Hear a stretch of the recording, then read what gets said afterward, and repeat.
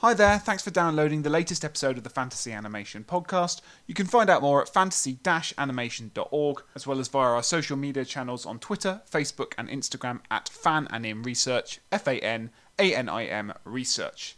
If you like what you see, then please do support the show by subscribing, liking and reviewing the show. A quick written review, 5 stars, would be really, really helpful. It helps make the visibility of the programme even more. It helps us reach more listeners and it helps justify what we're doing to our employers.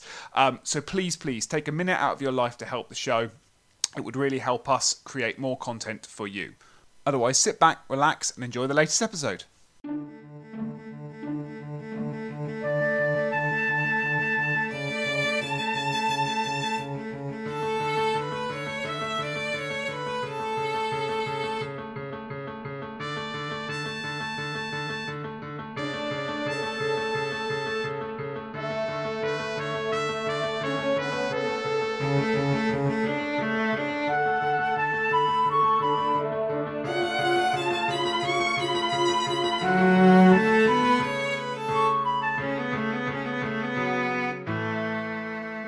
Hello listeners and welcome to another episode of the Fantasy Animation Podcast. I'm Alex Sargent. And I am Chris Holliday. And today, Chris, we are very much in student mode once again. Yep. We relinquish all expertise at the door right here and right now because we're here to talk about a very fascinating, but I suspect very nebulous topic, which is Arab animation, the animated worlds of the Arab nations. So yeah. That's a really interesting thing to talk about, but a thing I must confess from the start I am extremely ignorant of as of 2 weeks ago, and now just very, very, very ignorant of, having watched some interesting films recommended by our guest who we'll introduce in just a second. How about you? Any prior knowledge or engagement with this world? Anything animated that you were bringing to the topic today, or is it fresh for you as well? Well, I would say, first of all, I love these sort of cross-section episodes. I suppose you're sort of torn between wanting to be able to watch more of all of this stuff, but also knowing that we've only got a very short format in which to kind of play with. So asking our special guests to give us a cross-section of really amazing examples, I think just we get the best of both worlds. We get delivered this amazing set of examples that we can talk about and learn about, and certainly I think in both of our cases be able to direct students to. And watching these films, minds go to what week would this fit perfectly on. So I'm excited to talk with our guest about all of the examples. One of the examples, the last one, which I won't give away, appears in one sentence in my book to talk about the arrival of computer animation in various parts of the world. So the name rung a bell. I went back into the book and thought, I talked about that. Right. So yes, that's where I am. But I'm super excited to go through what looks like a really incredible history of Arab animation, whatever that term entails. That was the most eloquent way of saying we're not doing any of the work this week. This is all down to the guest. See you in an hour. Yeah, exactly. So let's introduce our guest. We are delighted to be joined on the podcast today by Omar Sayfo, who is a affiliated researcher in the Institution for Cultural Inquiry at the University of Utrecht, and a researcher at the Avicenna Institute of Middle Eastern Studies. Omar has published articles in a variety of different publications, including Animation, Media Industries Journal, the Journal of Popular Culture, and he's also the author of the book Arab Animation, Images of Identity, published by Edinburgh University Press, a book that Chris has been relatively evangelical about over the last few months, and a book I'm very excited to discuss with him. So, Omar, welcome to the podcast. Hello, Alexander. Hi, Chris. Thank you for having me. No, we're delighted to have you, Omar, and thank you so much. As we've done in previous episodes where we've introduced listeners to perhaps a context of animation they aren't familiar with, we've asked you to provide us with 5 films to kind of provide a very broad snapshot of a very nebulous, I suspect, term of Arab animation. So I guess before we jump into that list and discuss the exciting examples on it, could you perhaps deal with the impossible question of, how are we defining Arab animation, and what are some of the themes or concepts or debates that listeners might want to have in mind when they want to approach this topic, perhaps for the first time? Well, basically, the Arab world is a geolinguistic region of 400,000 people spread in 22 countries. Therefore, the media industries and cultural industries are quite fragmented there. So it's very hard to provide a general picture about how Arab animation is. I would say I call animation Arab when the author is Arab or the production is connected somehow to the culture and media industries of Arab countries. That sounds easy enough, so far following you. So I guess we better define, what do we mean then by Arab identity more broadly? Are we talking about a particular national context? Are we talking about a particular ethnic concerns? I'm sure there's some religious concerns built into there. Let's just sort of see if we can broaden it out just slightly before we get to the films themselves. Yeah, there are more layers of identities in the Arab world. There is the national identity, which is connected to specific states. There is the Arab identity, which unites the Arab people regardless of which countries they're living in. It's mostly based on the shared language. However, there's a diglossia in the Arab world. So there is the Fusha Arabic, which is the formal Arabic, which is the language of the schools, the religion, and so on. It is understood by everybody. However, it's not very much spoken on the daily basis. Okay, so there are regions sharing similar dialect, like the one in the Levant region, speaking about the Palestinian territories, Lebanon, Syria, and parts of Jordan. There is the Gulf dialect shared by Saudi Arabia, Qatar, the Emirates, Bahrain, and so on. There is the Egyptian dialect, which is quite widely understood in the Arab world because Egypt was traditionally the center of cultural production in the Arab world and imported a vast amount of films starting from the mid-20th century to the other Arab countries. And there is, of course, the Maghrebi dialect. That it means that identity is always connected to the dialect as well in this regard. And we can certainly talk about the religious layer of the identity, because Islam is the shared religion in the whole Middle East and North Africa and also the Gulf. However, there are different notions and understandings to Islam, which is also visible in cultural productions in general and animated cartoons in particular. I'm not surprised you mentioned in the beginning that you never really heard about Arab animation, because Arab animation was born from the desire of local authors and producers to provide a cultural alternative for the local audience in the face of the one-way flow of Western and Asian productions. Therefore, the Arab productions are very much meant for local audiences, and at some cases, it's quite hard to decode their meaning from a non-Arab point of view.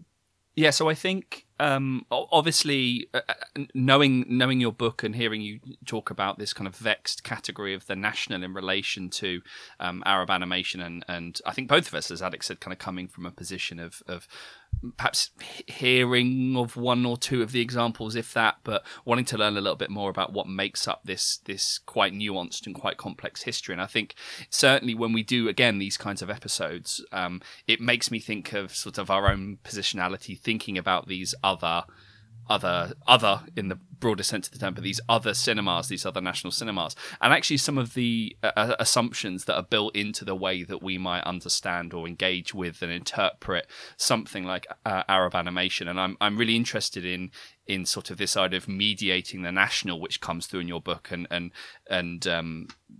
I suppose the way in which national identity is made and thought about in these films, given who they might be made for. And you mentioned kind of local audiences and stuff, but it always makes me think when we do these sorts of episodes that actually when one thinks about Arab animation, certainly from a Western perspective, the assumption is that these films, and it's not just the Middle East, but all different parts of the world, that somehow that they must be mediating or must be talking about national identity in a way that we don't assume that of American products necessarily, or British products, or British animated things. Actually, there's something really interesting about interpreting a lot of these movies, and I when you provided us with the list and we wrote little notes about them and how they sort of fit in with some of the arguments in your book, and notes about fantasy and animation, I was thinking, isn't it interesting when we deal with let's say, non-Hollywood cinemas, one often assumes that the narratives or the themes are intrinsically related to some sort of national history, in a way that we don't make that leap with other national cinemas. So I just wondered if you could kind of speak to that actually before we get going. It seems like these films are really important for thinking about national identity, actually, and national narratives. Yeah, you're absolutely right. So animated cartoons were regarded by decision makers at Arab media industries and televisions as a childish format.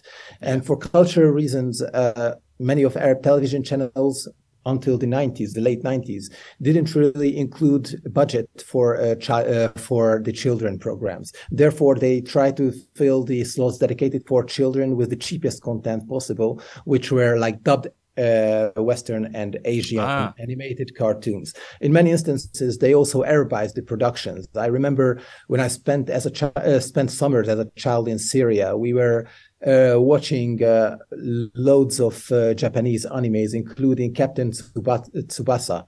If you heard it, it was called Captain Majid in the Arabized version.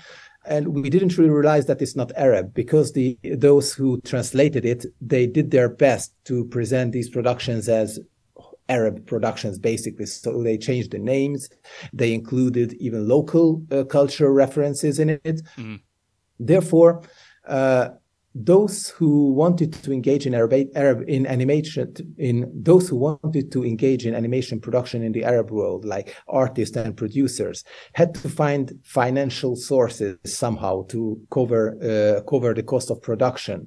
And one way to manage so was to convince the decision makers why these productions are important and relevant. And one way to convince them was to say that these animation productions are in line with certain identity politics in these countries, and sometimes and in some instances they are connected even to the actual political discourse in these countries. Therefore, we see that there are a number of independent artists, mainly in North Africa, like Tunisia, Algeria, Egypt, many of them who studied animation in Western countries like France and the United States. But most of the productions, those who are televised, are very much political and are engaging in the making and remaking of national identities. Those who were the producers are, I would say, without exceptions, were somehow connected to the ruling elite and the decision makers. Interesting. Well, I think that perhaps sets up where we might start this journey. And as I say, we're going across different nations and different time periods here. So, listeners, forgive this very broad introduction, but hey, hopefully it will whet the appetite for some future works. But let's start with your number one choice. So, this is from 1937. It's an Egyptian production, and you mentioned the importance of Egypt in as a locus for kind of Arab cultural production. And it features a character called Mishmish, right? So tell us about this cartoon that you selected for us, Omar, and why you've picked this to start us off. Well, basically, the authors of Mishmish Effendi were not Arabs. However, the production is very much connected to the Egyptian cultural and political environment. Therefore, I start my book with this example. And the listeners are lucky enough to be able to access an amazing documentary about the Frankel brothers, who were the authors of Mishmish Effendi. This documentary came out 2 years ago. It's called Bukra Fil Mishmish, and it's an Israeli production. So the story of the Frankel brothers started in Tsarist Russia, where where the circumstances for Jewish communities started to heat up. Therefore, the father of the Frankel brothers departed to the Palestinian territories, then ruled by the British, until some tensions started to grow there as well. So he decided to take his family to Egypt, to the city of Alexandria, which back then in the 30s and 20s was a multicultural city, a center of Mediterranean culture with lots of non-Egyptian communities residing there in peace with the locals. the Frankel brothers came across animation in Alexandrian cinemas. In 1930, Mickey Mouse debuted in Alexandrian cinemas, followed by Felix the Cat a year later, and it became a very popular hit there. There were no schools, of course, for animation. Therefore, the Frankels were self-taught in producing these films. And their very first production was Marco Monkey, which came out in 1935. Marco Monkey wasn't an Egyptian production speaking about the story and the characters. It very much resembled American environment. The clothes of the hero, a monkey, was very similar to that of Mickey Mouse. Therefore, it was also appreciated by the local press and hailed as the first Egyptian Egyptian animation, and they hailed Marco Monkey as the Egyptian brother of Mickey Mouse. However, it was also criticized because back then there was a nationalist tendency in Egyptian cinemas and a tendency of telling local stories for the local people connected to the local Egyptian culture. This critique inspired the Frankel brothers to release their next show, which was Mishmish Effendi. Mishmish actually in Arabic means apricot. And according to an anecdote, when the Frankels wanted to gather money for the productions, they went to a very famous local producer and asked him for money to fund the release of this animation. But the producer refused it and said "Bukra fil mishmish," which means like when pigs fly. So they just took this Mishmish and took it as a name of the main character. Mishmish Effendi is a very Egyptian character. He's a member of the Effendiya class. It's a social class, which is also indicated by his dress, as Mishmish Effendi dresses a European suit and an Ottoman-style fez, making him modern and Egyptian at the same time. I'm glad you're mentioning all these references, like Mickey Mouse and Betty Boop, because one doesn't want to bring all this stuff to every single cartoon outside of the US context. But it did strike me this is like a sort of, it had notes of a kind of early Disney silly symphony to me. It was, Mickey Mouse, but Mickey Mouse when he's sort of still quite raw and quite kind of, there's a sexual identity to Mishmish and there's a transgressive quality to Mishmish and a kind of bestial quality to Mishmish, whilst engaging with this kind of this kind of colonial narrative of the sort of the British caricatures being kind of ousted and attacked. And it seems to me a kind of this kind of trickster figure being used to kind of speak to a certain kind of nationalist discourse as well. So it was interesting that obviously the Frankels were thinking about these kind of things at the time, so it's not an inappropriate reference. The one reference you didn't mention, Omar, which I couldn't strike me, is that there's also Laurel and Hardy appear in this cartoon towards the end, or at least I suspect it's Laurel and Hardy, right? How did that happen, and what's that in reference to? Because I didn't quite get that angle in it. The answer is simple. They were popular characters in Egyptian cinema of their time. Okay. And if you can also find Charlie Chaplin in it. And basically, there were a huge number of American films presented in Egyptian cinemas, some mostly dubbed, mostly with Arabic subtitles. Therefore, the Frankels regarded American productions and American popular culture as an ultimate example. If you take a look on the representation of the characters in Mishmish Effendi, you can see that Mishmish Effendi, however, he's an Egyptian, because he's an Effendi, his design and recalls Mickey Mouse. If you take a look on his eyes, for example, and his movements recall Felix the Cat. Meanwhile, he has a good friend, Fayumi, who is an Upper Egyptian, a Nubian character, whose representation recalls the representation of the African-American characters of Disney animation of their time.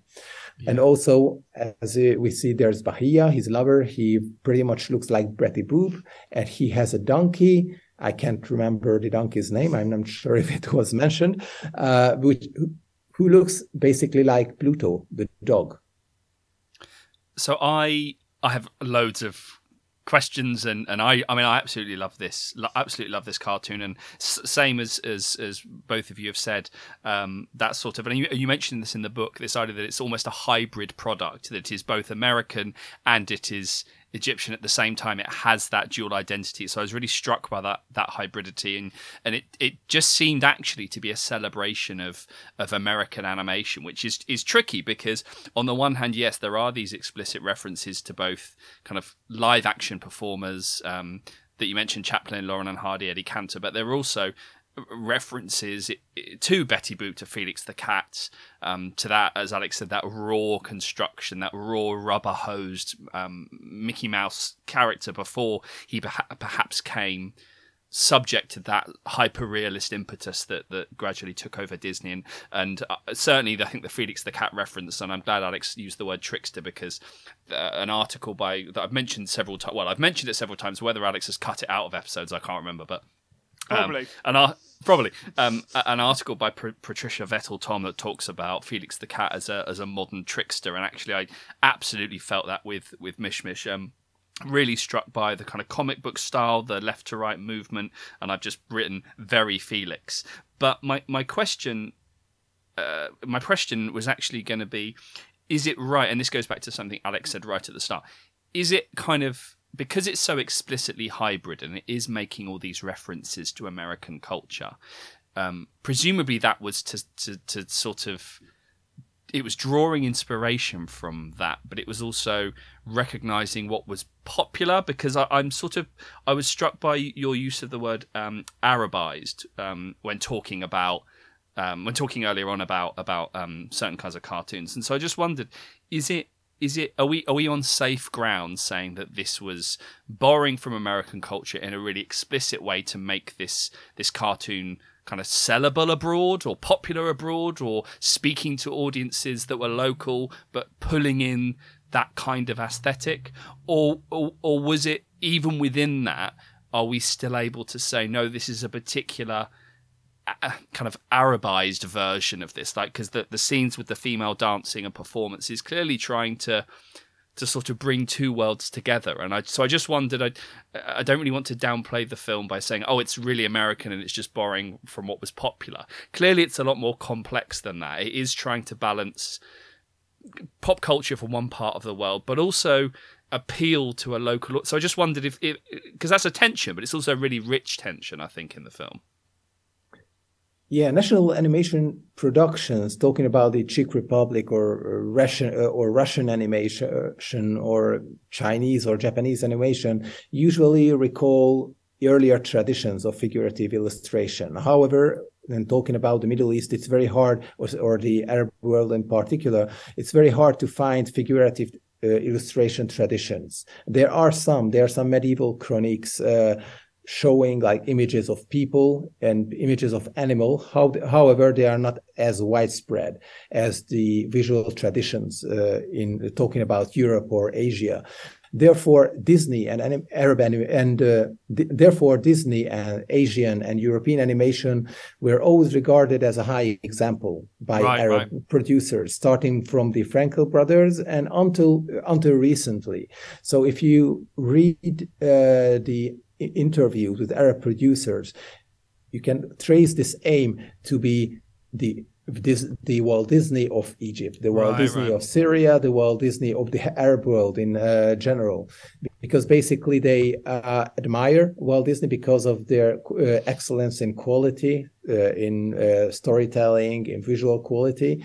But in the same time, they regard it as a cultural other or a foreign production, representing foreign values for the Arab audience. Therefore, they are trying to reach the same quality in visual and narratives. However, they try to include their own notions of identity to counter somehow the one-way flow of Western culture productions.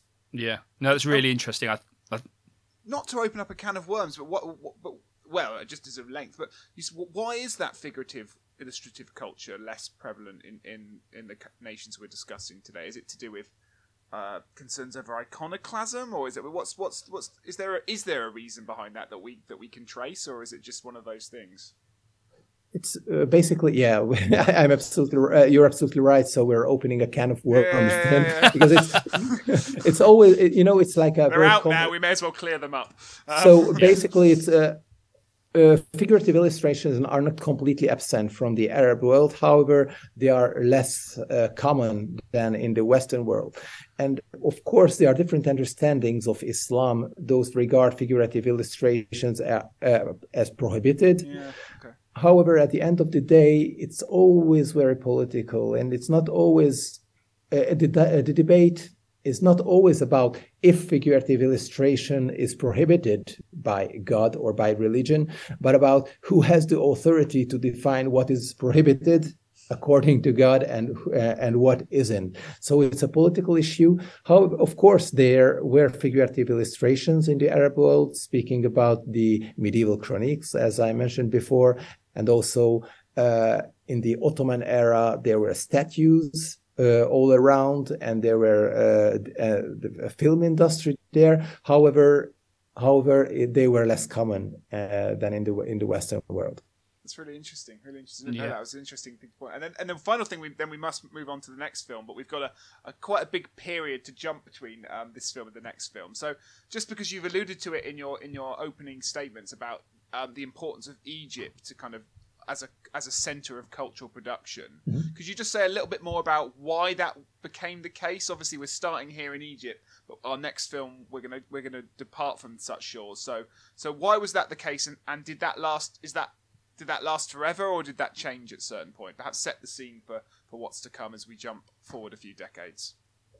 Egypt was the first Arab country to develop an own film industry. Egypt is also the most populous Arab country. And back in the early 20th century, there were strong cultural links with the other shore of the Mediterranean. Altogether, Egypt rose as a center of Arab cinema industry, which paved the way for Egypt to be the center of animation production. Animation production experienced the golden age in Egypt in the 50s at the time of Jamal Abdel Nasser, who was basically a pan-Arab nationalist leader. And for a very simple reason. Back then, there was a socialist economy. Therefore, the quantity of goods was very limited, and there were a reason to make advertisements in animation presented in cinema before popular films. Therefore, like the local automobile companies, local soup producing companies were releasing their advertisement produced by animation in Egyptian cinemas. However, when the era of Abdel Nasser ended, the Sadat era came, and Sadat followed this, which is called in Arabic the Infitah policy, so the policy of economic opening. So Western productions and American goods started to flood the Egyptian market. Therefore, it was not beneficial anymore to produce expensive, slowly produced animation as commercials. So the production of animation in Egypt in the 70s halted somehow, and came back in the time of Hosni Mubarak in the 90s, when CGI was introduced, and a number of local authors and producers traveled abroad to learn the techniques, then established their own studios in Cairo. Egypt is still a center of animation production in the Arab world. However, well-off Gulf countries are starting to rule the market now, and we see the best quality productions and the ones with the biggest marketing campaign do come from the Gulf, like the Emirates, Saudi Arabia, and Qatar. Okay, amazing. Okay, well, and we're going to come to some of those examples in just a few moments. Yeah. But let's jump to our next example, which is Princess and the River. This is an Iraqi animation from 1982, I believe. So I think we can talk about the context of the 80s that I suspect might play some role in this. But let's start off with the film itself. So it's a feature-length animation this time. You can say far more about it than I can, Omar. But it strikes to me a sort of Yeah, I mean, from IMDb, a story of a dying king telling his 3 daughters that one of them must take the throne, but each king or queen must complete tasks given by the Moon Princess, and then they have to retrieve a golden apple to bring back to the temple to become the new queen. So just from even reading that out, listeners might get a sense of a kind of labyrinthine, slightly episodic, oral storytelling, set in the kind of, the world of well, from a Western perspective, a world of kind of the Arabian Nights, of oral storytelling, of courtly life. But you, Omar, tell us much more about the film and how it came into being and why you find it interesting to the story that we're trying to tell in this episode.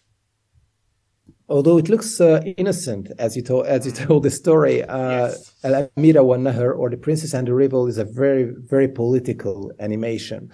So it was released in 1982, which was in the midst of the war between Iraq and Iran. And war were not fought only by bombs and airplanes and tanks, but also by animation. Al-Amira wa Nahr was produced by Babylon, which was a semi-governmental production company in Baghdad. And it was, and the budget was $1 million, which was quite a lot back then.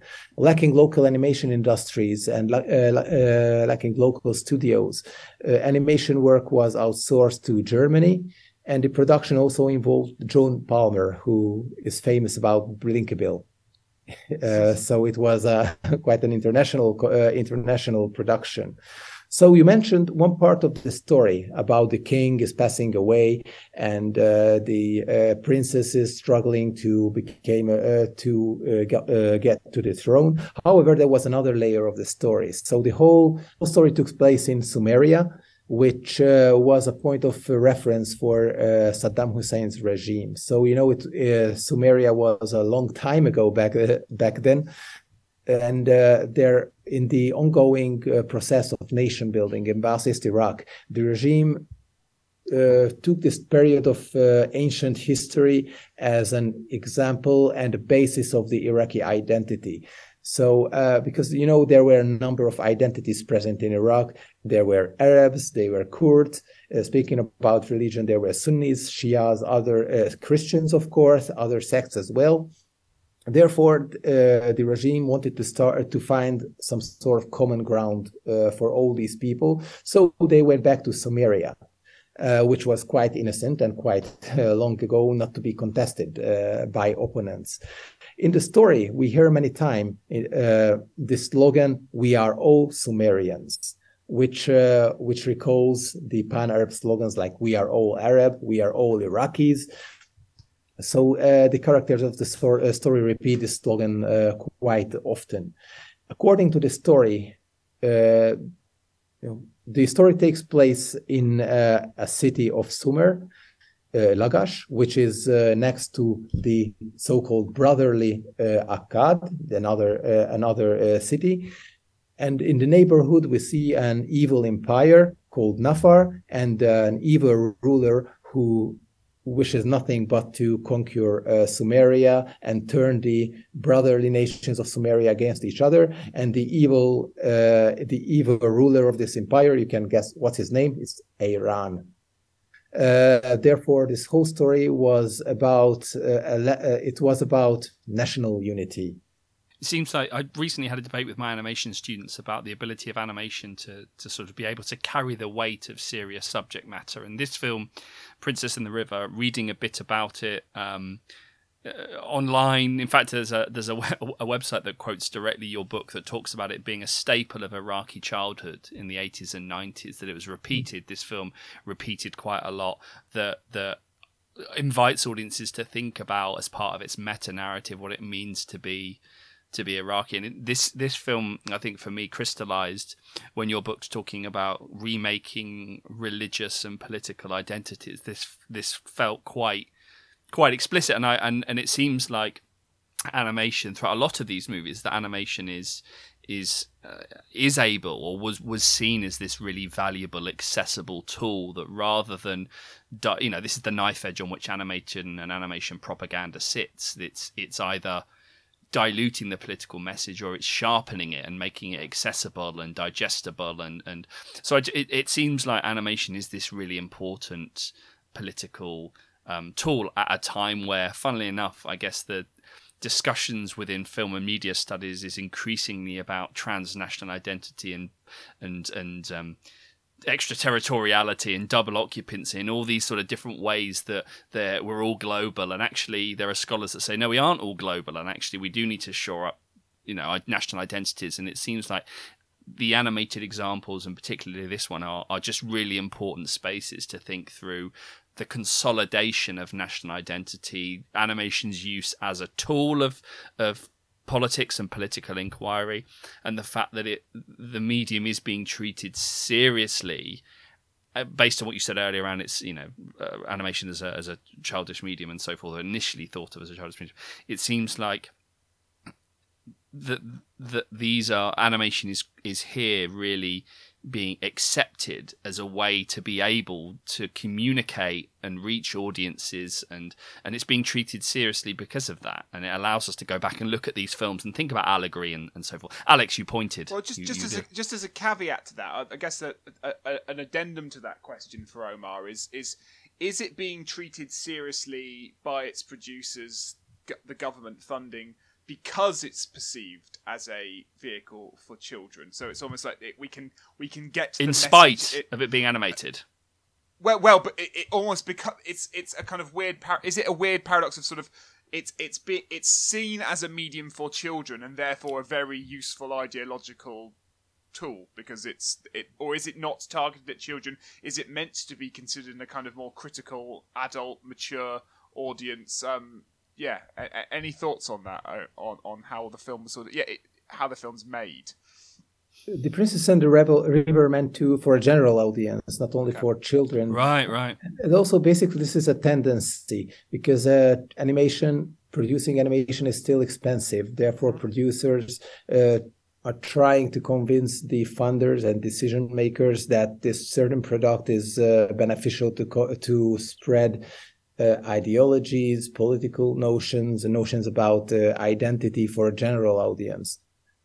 Okay, interesting. So it's meant to be digested within the public sphere, as Chris is saying. Then, yeah, interesting. So the message isn't hidden; it's there to be decoded and found. It's all. I would say it's quite clear. The message is quite clear. One case of point is Egypt's top animation of the 90s, which is called Bakkar. It tells a story of a Nubian boy living in Upper Egypt, and even the title song indicates that Bakkar is Egyptian from his heart and soul, and the Nile flows in his veins. So even the title song of an animation meant for a children audience is very, very explicit, politically speaking. However, the producers also included, in the case of Bakkar, characters those adult viewers can associate with. Therefore, they wanted to make it as a production good for the whole family. And also the most high-profile animated cartoons, especially talking about sitcom animations, are debuting in the month of Ramadan, which is the month of fasting in the Arab world, and they debut at prime time, which is after the iftar, which means the dinner, the fast-breaking dinner in Ramadan. This is the most expensive time or spot in Arab television. So advertisements are extremely expensive there. And this is the time when whole families are gathering around the television set and watching whatever is in the television, and the productions, be it animation or live series released in Ramadan, are usually becoming points of cultural reference during the year and topics people are talking about. So we see that in the month of Ramadan, it's the high season of animation production, especially when it gets to sitcom animations in the Arab world. And it's a tool for nation building. Really interesting. I'm tempted to jump straight to number 3 because it's all about that in many respects. All of that is dramatized in the next productions. This is from the UAE, 2006. It's called Friche, and this is a television series, I believe, and we watched a particular episode of it based around Ramadan. I believe that the pilot episode, for want of a better term, but I could be wrong there. Correct me if it's wrong. And this is a sort of family sitcom based in Dubai. Tell us more about Frege, Omar. Yeah, Frege was released in 2006, and it tells the story of a neighborhood, a traditional neighborhood in the Emirates. Frege basically means this traditional neighborhood in Arabic. And the story revolves around four grandmas who are struggling in their everyday to live in the evolving modern world around them. So basically, the sitcom animation craze started to sweep over the Middle East in the early 2000s, thanks to the introduction of 3D animation and modern means of animation, but also modern means of communication, which enabled local producers to outsource the animation phase of the production to other countries. Before that, like it was in the case of The Princess and the River and other productions, producers usually set up their base in other countries. However, starting from the 2000s, it was not like that anymore. So the producers or the writers just sent the ideas to the other countries, and basically they managed to communicate by phone, by the internet, and so on. So it became much cheaper. Therefore, starting from the early 2000s, a number of sitcoms debuted in Arab television, mainly in Saudi Arabia and also Egypt, where they remediated and made an animated version of popular live sitcoms. And released the animated version of renowned actors, mostly comedians there. But there's, at some cases, local producers also drew from Western ideas, as it was the case of Block 13, which came in 2000. It's a Kuwaiti production. Basically, it's a copycat of South Park. However, instead of Cartman, Kyle, Stan, and Kenny, you see Aboud, Azuz, Hamoud, and Saloom. Cartman's hat is replaced with a taqiyya, which is a local religious kind of white hat. Kenny is not wearing a coat anymore, but wearing a kufiya, so he's covered in this Arab scarf. And of course, the voices are very similar as they are in the American original. However, cultural characteristics are implemented. While we see Cartman as a how to say a not so polite boy, he's still like kind to his mother, because local cultural codes doesn't really allow showing a rude boy in this regard. So Frege, basically, just to return to Frege, came in 2006 as the first advanced 3D animation series in the whole Arab world. It was produced by local producers, but animation was outsourced to India, and it was really a high-quality production, which became an example later on for other shows in the region. It was also very political. Of course, it debuted in Ramadan, in prime time. And to understand the importance of Frege, we should take a look on the social scape of the Emirates.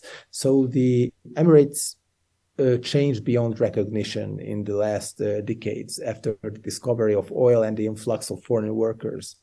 So most of the inhabitants of the Emirates are not locals anymore. Skyscrapers grow out from the ground, replacing old neighborhoods. And in the 90s, the government of different Emirates launched programs which called Heritage Revival, which meant to revive somehow or reimagine Emiratiness in general and cultural traditions.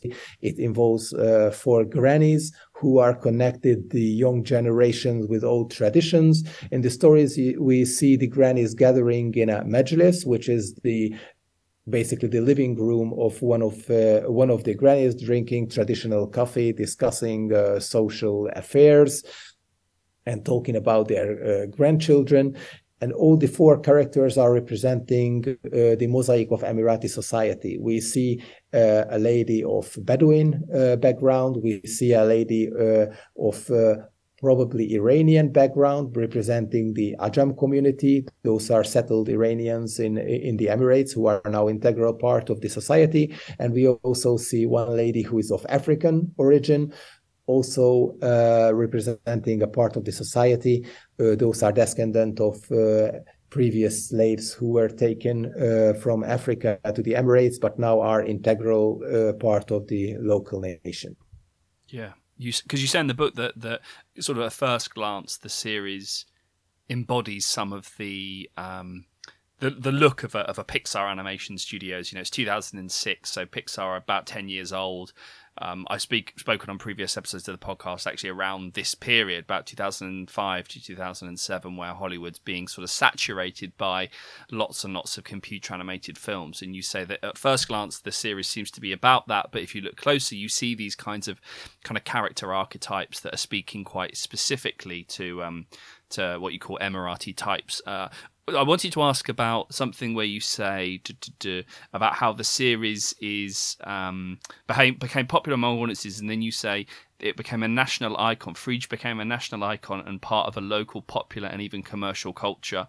And then you say that there was a 1-minute TV spot celebrating the National Day of UAE. And so I wondered if is that kind of, I wouldn't say common, but it seems like this series includes characters that were able to sort of stand in for the nation, but also that they were used and wielded again in the same way as a lot of the other examples that you've given us, to be able to sort of stand in as I suppose the closest that we have are things like Minions or Woody and Buzz, where you have these characters that seem to have this transmedia existence. So that seems quite significant that an animated film, or animated series I should say, has these characters that become these national icons.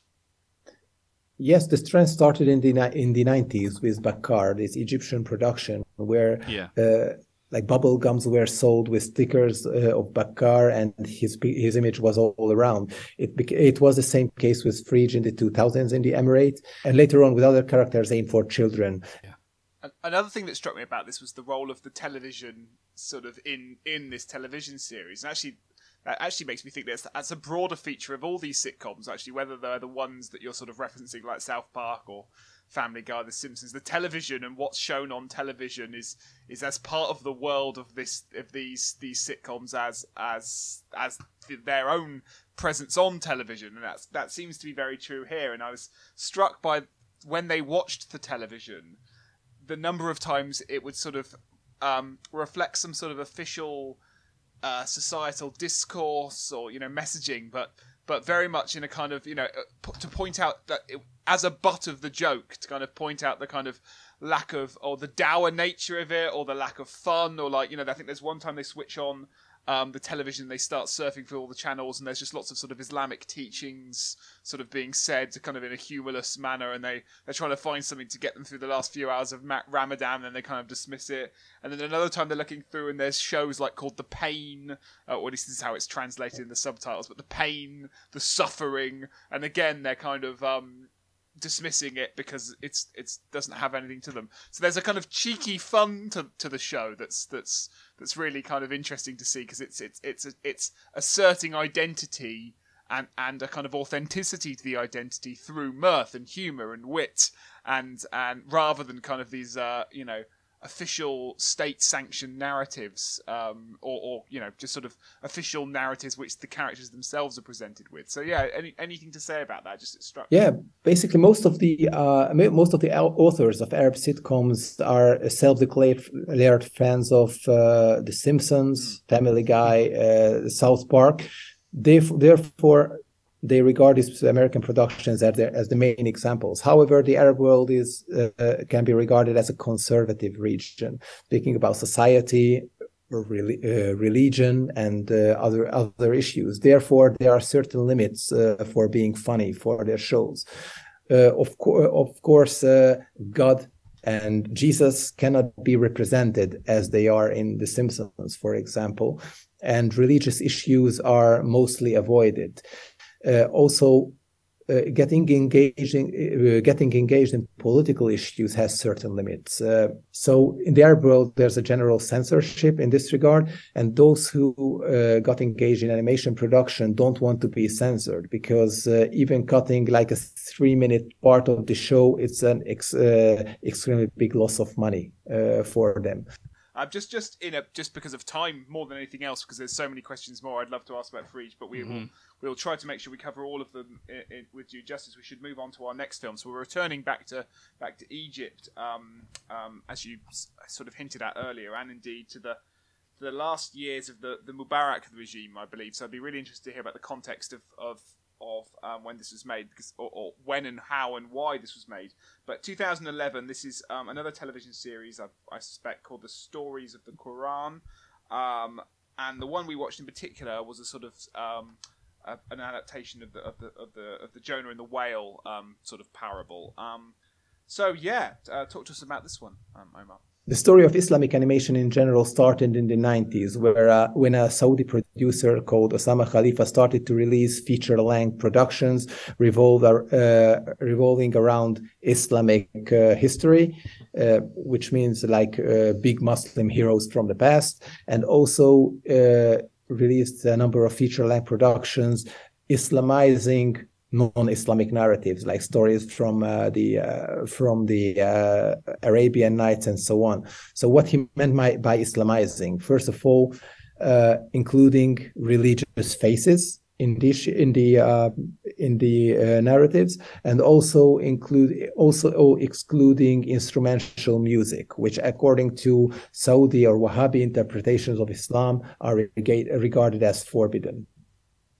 Also, in the early 2000s, a number of Shia productions appeared in Kuwait, mostly co-produced by Iranian and other Shia organizations in the region, telling stories about iconic figures and imams of the Shia history.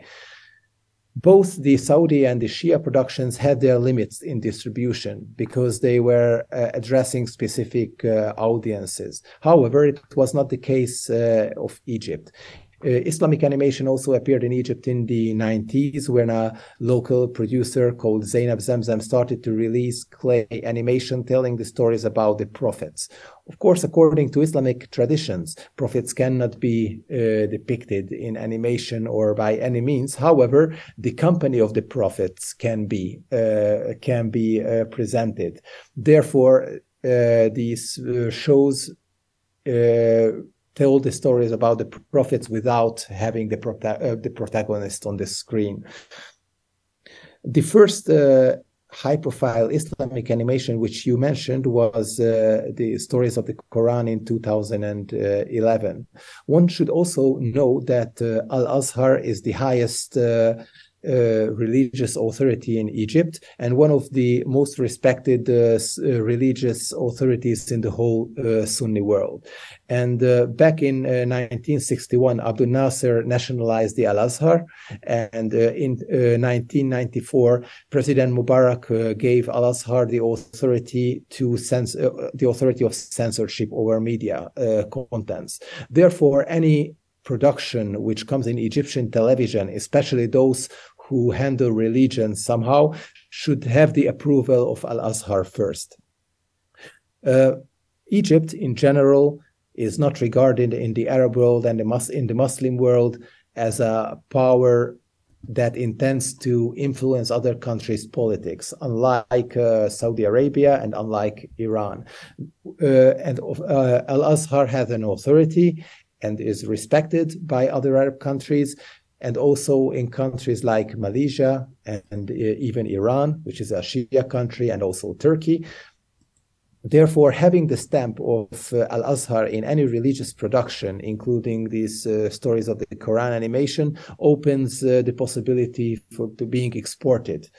It was quite a big opportunity for Egyptian animation producers in the 2010s, especially as after the Arab uprisings of 2011, traditional sources of funding started to dry up in Egypt. Therefore, local producers started to to rely more and more on the international market, and productions talking about Islam, and especially this Egyptian moderate version of Islam, became extremely marketable in other Arab countries, especially for Gulf countries. Those launched thematic children television channels in the mid of 2000s. So there was a huge market demand of these productions. The Stories of the Quran is one of the most successful productions in this regard, as it has. It had a new series in the coming years, telling stories and narratives from the Quran and also from the hadiths, which are the stories and quotes of Prophet Muhammad. That's really interesting. That the animal focus in the show was struck me. It's as you say, it's the story of the whale. It's told by a kind of, is it a goat herder? But he's telling it to his goat. So the goat is the audience. So there's this kind of really interesting, almost pantheistic kind of take on this kind of very well known story from many audiences of different faiths. And yeah, it just seemed to tap into that kind of the thing we've talked about quite a few times on the podcast that I'm sure Chris has some thoughts on, which is that kind of, the anthropomorphic kind of pleasures and tendencies of animation. So yeah, I thought this was probably my favourite, just from as a viewer coming at it cold. I thought it was really rich and vibrant because of that. And later on, another series followed, which was the story of the women in the Quran, which represents a very enlightened, to put it that way, representation of women. So in the animation, some of the women, those were the wives and members of the society of the prophets, don't even wear a headscarf. And in the frame stories, we see a judge, an elderly judge, telling this whole story for his granddaughter, and the granddaughter recalls the representations of princesses by Pixar and Disney. So she as well doesn't wearing a headscarf, and she's very keen on riding horse and running around playing with the boys and so on. Which tells a lot about the Egyptian media's notion to these issues of this time.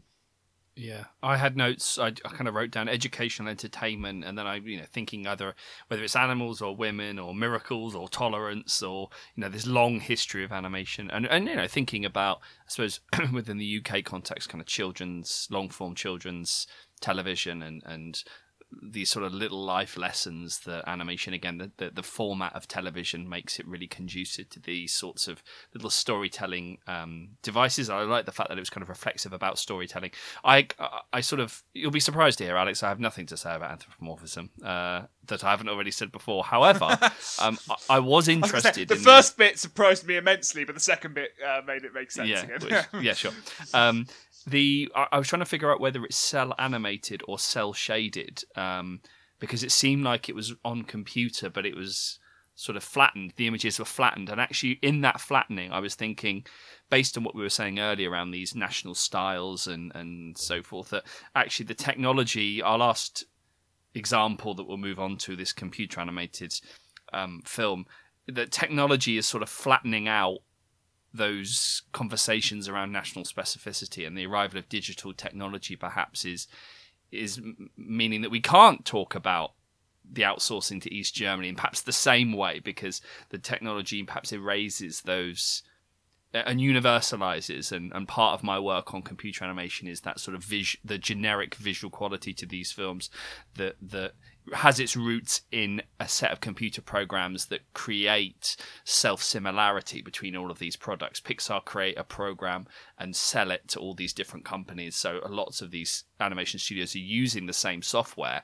and the outcome is that everything gets quite flattened. So I was really struck. So I don't know whether it's cell animated or cell shaded. My feeling is it could be cell shaded, because some of the movements felt like they were digital or digitized, but I wasn't particularly sure, so I'd have to do a bit of digging. We better move on to our final one. Yeah, so we're going back to the UAE for this final one, 2016.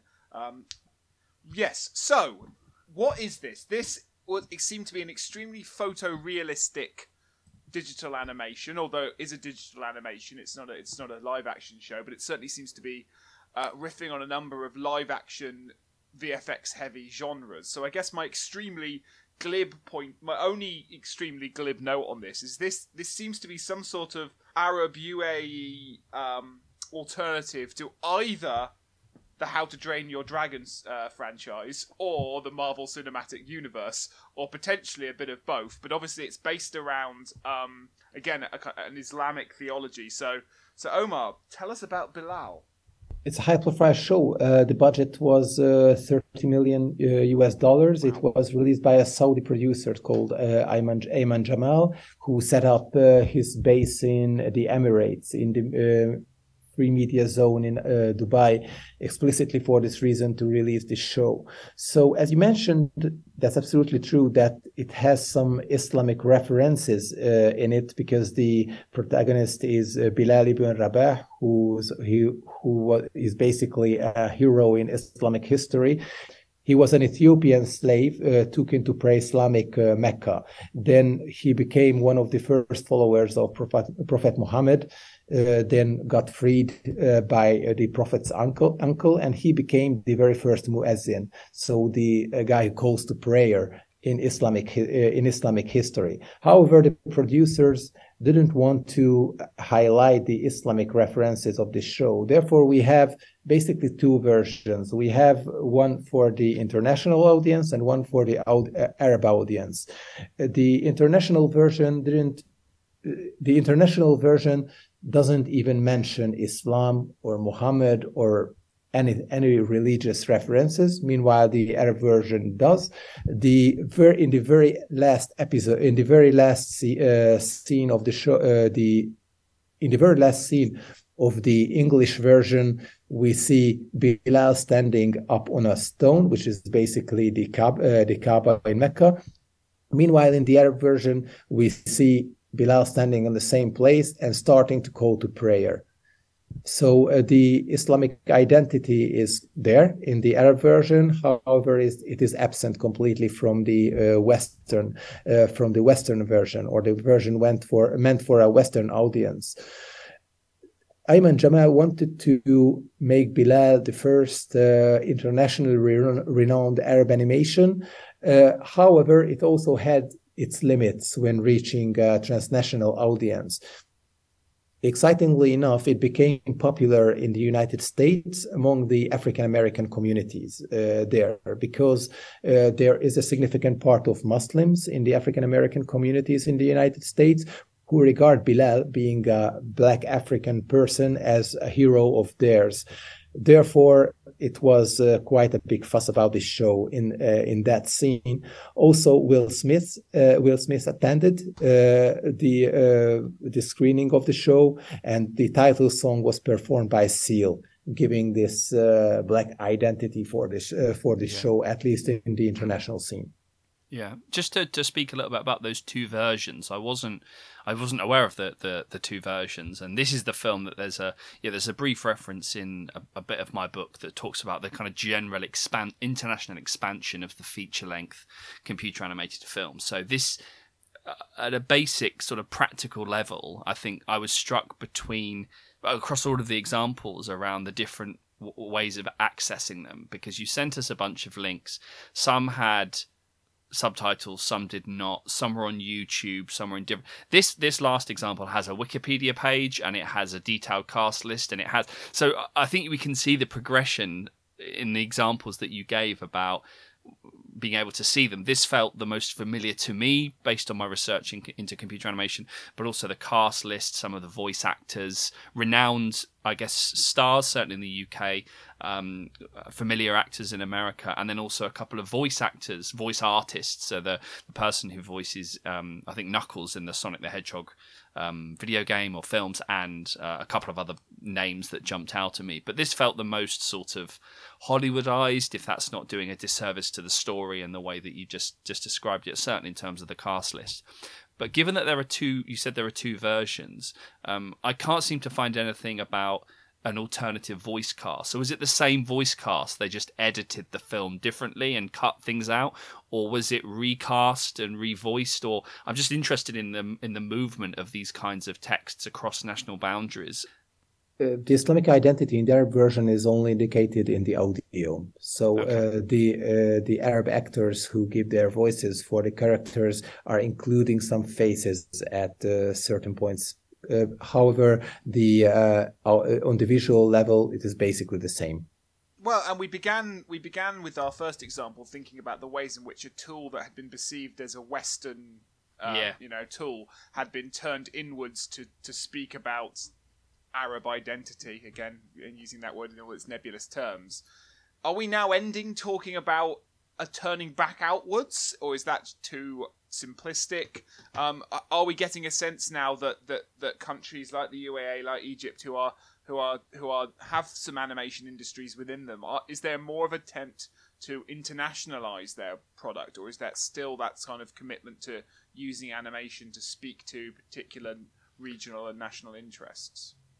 We see that recently Arab animations are starting to target very different audiences and express different layers of identities. So we see that there is a very strong tendency, especially in affluent Gulf countries, to mediate about local identities and being very specific about local environment, local stories, presenting local characters for the local children or adult audience. Meanwhile, in the Egyptian case, we see that there is this old tradition of mediating local identities. However, Egyptian producers are, for financial reasons, seeking other alternatives to sell their productions. Therefore, in some instances, they are creating educational animation and sell them to other Arab countries. They are articulating Islamic identities and selling these productions not only to Arab countries but also to other Muslim countries, sharing with them some course of the identity. And we see this new tendency. So Arab animations trying to get global and talking to a transnational audience and to an audience who had very limited knowledge about the Middle East, the Arab world, or the Islamic religion. In this regard, we see that modern platforms like Netflix is providing an opportunity for local producers. And also we see that in international film festivals, there is an increasing number of Arab productions trying to frame Arab stories in a way which is understandable for a Western audience. Really interesting, really interesting. I mean, I could go on and on, but I think that will have to be our very brief skim over a very complex and very interesting history.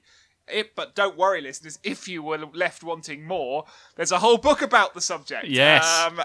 Omar, so yes, your book is called Arab Animation Images of Identity. Hopefully listeners got a little flavour of what to expect from some of the discussions we've had today, but just as a sort of, give us the sales pitch, Omar. What's in it? What can we look forward to? And what have you hoped to have achieved in the book?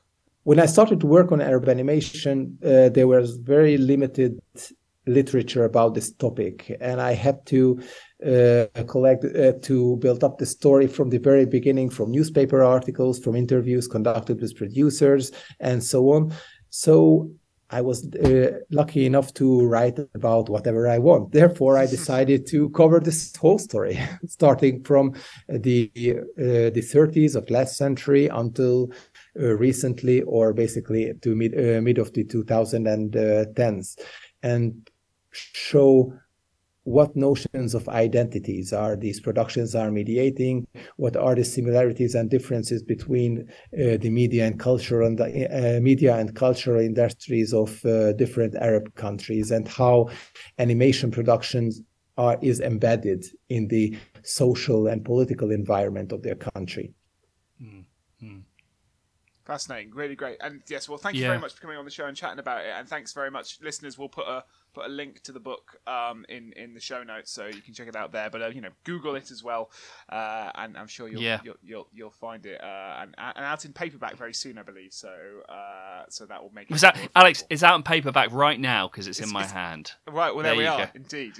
Literally out in paperback. Okay. Out in paperback. Yeah, and we'll also add a bunch of links so people can go and watch and sort of watch and listen along as we go through some of these examples. As I said, I think it's really, you end the book by talking about the circulation of our Arab animation, and I do think it is interesting the examples that you sent us, the different modes of access. Some are accessible insofar as they are widely available online, and some are a little bit more difficult to find, I would imagine. But it seems like this is a really intriguing and expanding and internationalizing kind of topic, really. So I'm definitely once more going to be directing students onto the book and also some of the films, because I think once again one can do the history of animation and just stay within the confines of Hollywood, which doesn't do anyone any favors. So this is a really great opportunity to start moving in different spaces. So thank you very much. Thank you. If listeners have any other examples of Arab animation that we haven't covered today that they think we should cover it yourselves. Just email us via the Contact Us tab at fantasy-animation.org. We'd be delighted to hear some suggestions for blog posts or footnote episodes that we can mention in later episodes. Also, you can look at the archive on the website of blog entries that we've already got and listen to previous podcast episodes. You can follow us on Twitter, Facebook, and Instagram at FanAnim Research, FANANIM Research, and that's the same handle at gmail.com to email us with any feedback or suggestions for future episodes. Otherwise, that's been us for another episode, and we'll see you next time. Bye.